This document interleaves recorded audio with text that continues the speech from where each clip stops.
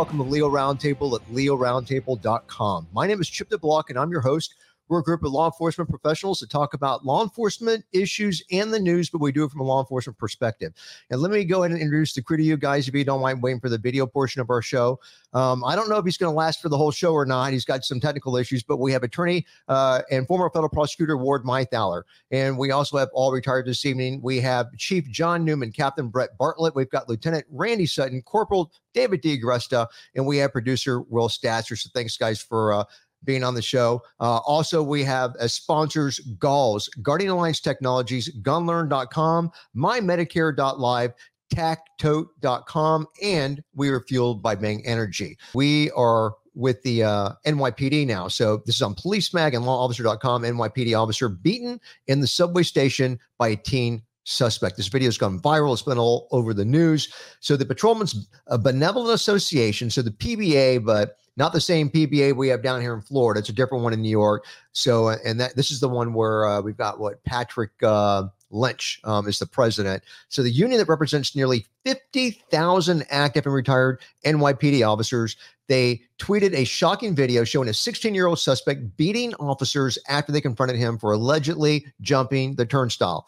So it reportedly happened on Saturday evening at the subway station in East Harlem. The 16-year-old male became verbally aggressive for over 3 minutes with officers. The officers attempted to take him into custody. He begins to assault the officers. He's charged with assault on a police officer and other charges, but the PBA says the team was back on the streets in less than 24 hours. So now we hear from the president of the PBA, Patrick J. Lynch, and he says in a statement to Fox 5 New York, he says, if New Yorkers want to know why the chaos in the transit system is not improving more quickly, this is why. The criminals underground know they can get in a brawl, choke a cop, which actually happened in this case, and be back out in hours. Cops are putting ourselves on the line to make the subway safer, but we're feeling abandoned by a justice system that won't back us up. Wow. I know I'm preaching to the choir here, but and we talked about this all last week too, but another video, I mean, remember the one I put up last week on YouTube that got yanked down because we had kids with diapers and they're, hitting cops in uniform and stuff, and YouTube didn't like it. And they yanked it down. I couldn't even put the picture up of it that, Will, thanks for doing all that graphic work as they yanked it down. But any comments on this, Corporal David? Yeah. Who saw this coming? I'm not sure what is left of street patrol in New York. You're hearing all sorts of stories coming from people that have gone there to visit it at the risk of their own lives. And they're saying how absolutely horrific it is on the streets there. I'm not sure what they're going to be able to do to get it back, but it's going to take a long time for police officers to start being cops again, because they're not now. Lieutenant, thanks. So when he was getting arraigned, this little punk asked the judge, "Can I press charges on him now?" Our world has become insane. And Bragg, the district attorney, actually came out publicly to defend his office's position in releasing this turd. He also has an extensive criminal history for robbery and gun possession, which he also was released immediately for. So once again, the district attorney in New York is responsible for this turnstile justice system that we are seeing, and it is absolutely words don't even make any sense here when you're talking about what's going on in New York City.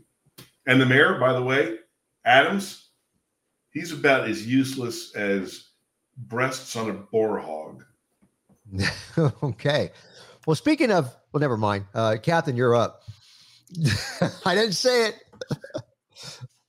I have a condition. So, it's not enough now that, any policeman who has any sense just won't try to make an arrest. Now the people are attacking the cops who are just not doing anything.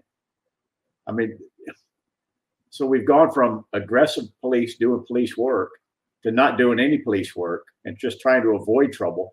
And now the trouble is coming to them. I don't know what's next.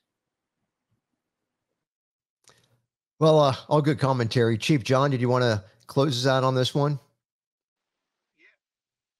I think with the article we're going to talk about perhaps tonight on New Orleans, when you're holding calls for 2 or 3 hours, there's no self-initiated policing.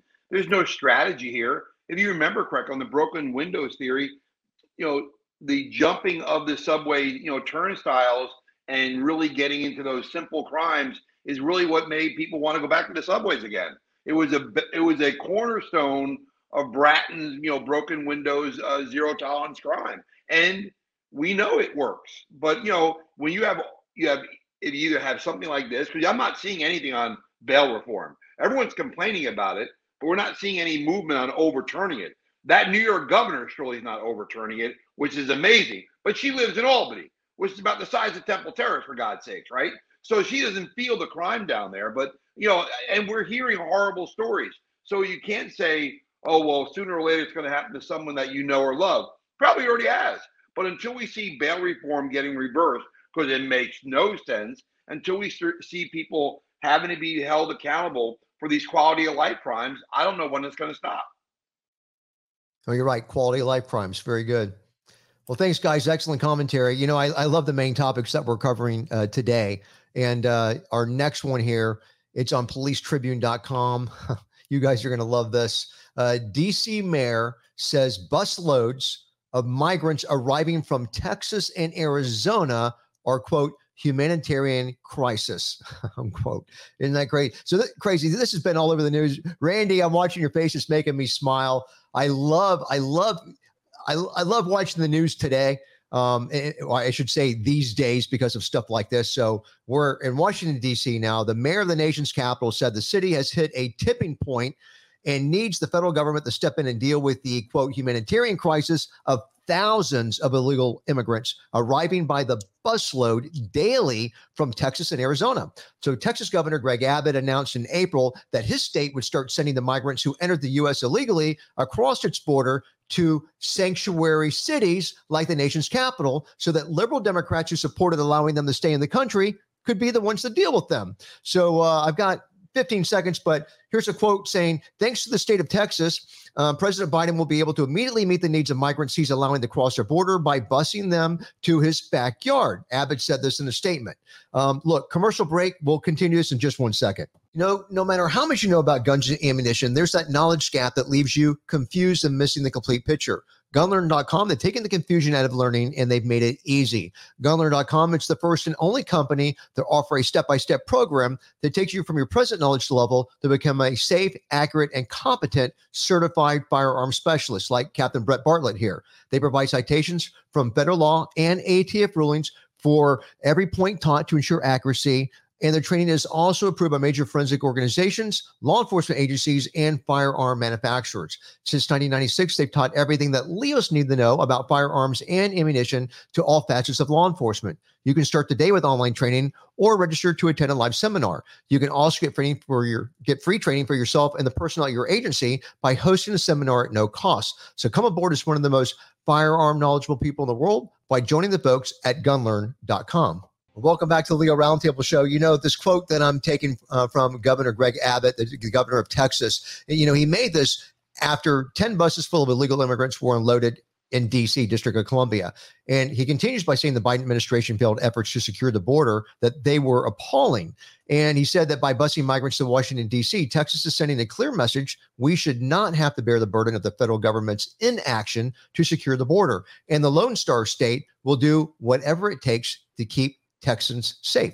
Now, D.C. Mayor Muriel Bowser has championed accepting migrants into the United States while they enter the country illegally, but she was not expecting those thousands of illegal immigrants to be sent to her city from Texas and Arizona. So after more than 3 months of buses arriving near Union Station at Capitol Hill, Bowser wants the federal government to intervene, according to WRC. More than 4,000 illegal immigrants have been unloaded from buses in D.C. so far, and she thinks that she needs help from the DC National Guard in order to manage them. But so far, she has not gotten approval to use the guardsmen despite her pleas to use them.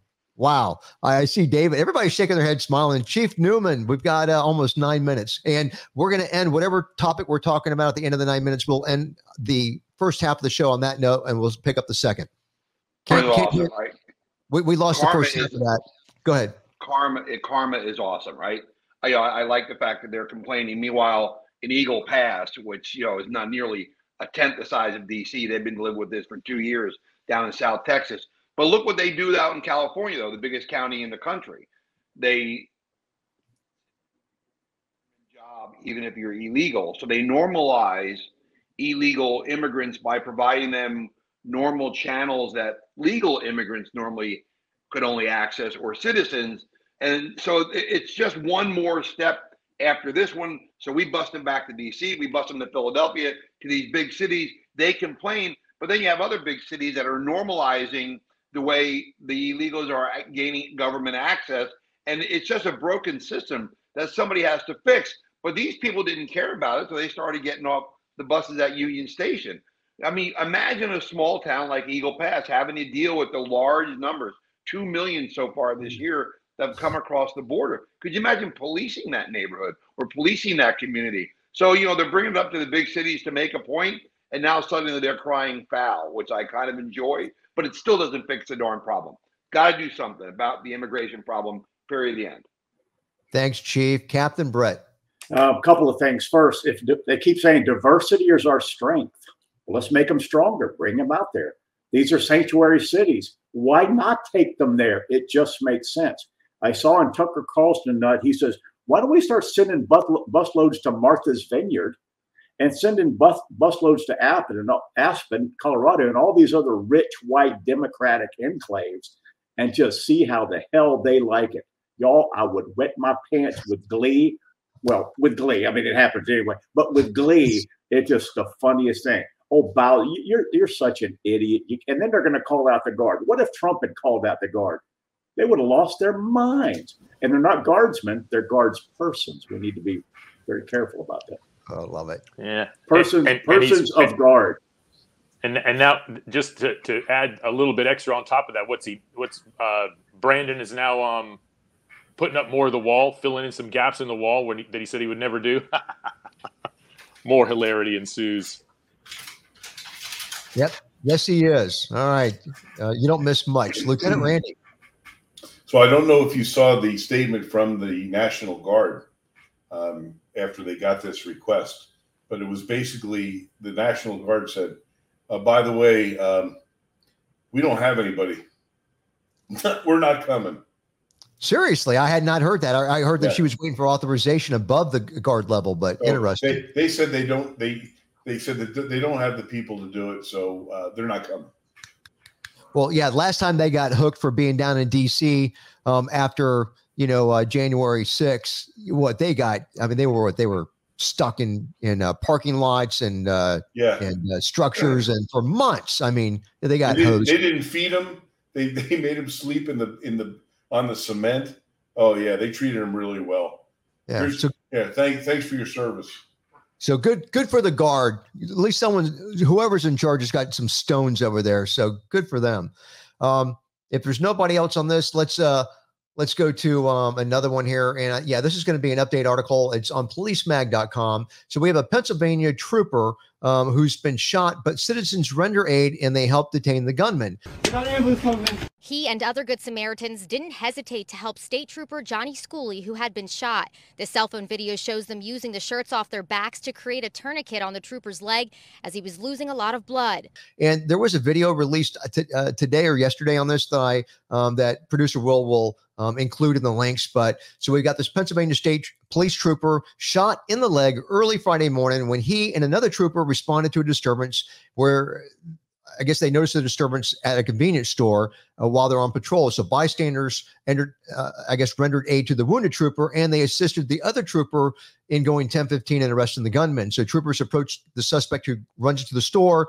They exit the patrol cars, enter the mini mart, and as soon as they enter this mini mart, they encounter a male subject who is armed, and he immediately fires on the troopers. He strikes the one trooper in the leg. Suspect was then taken into custody by the other trooper as well as the patrons in the store. And our bad guy, Damian Ray Bradford, the bad guys, they always have 3 names. So that's the way that went down. But it's nice to see stuff like this go down and to get the publicity, because we always have people, even on our YouTube channel, that say that haven't you guys got the message on why the citizens hate you and they don't support you, they don't love you? And this, I just take stuff like this and I rub it in their face. Lieutenant Randy? So I was a little confused about this one.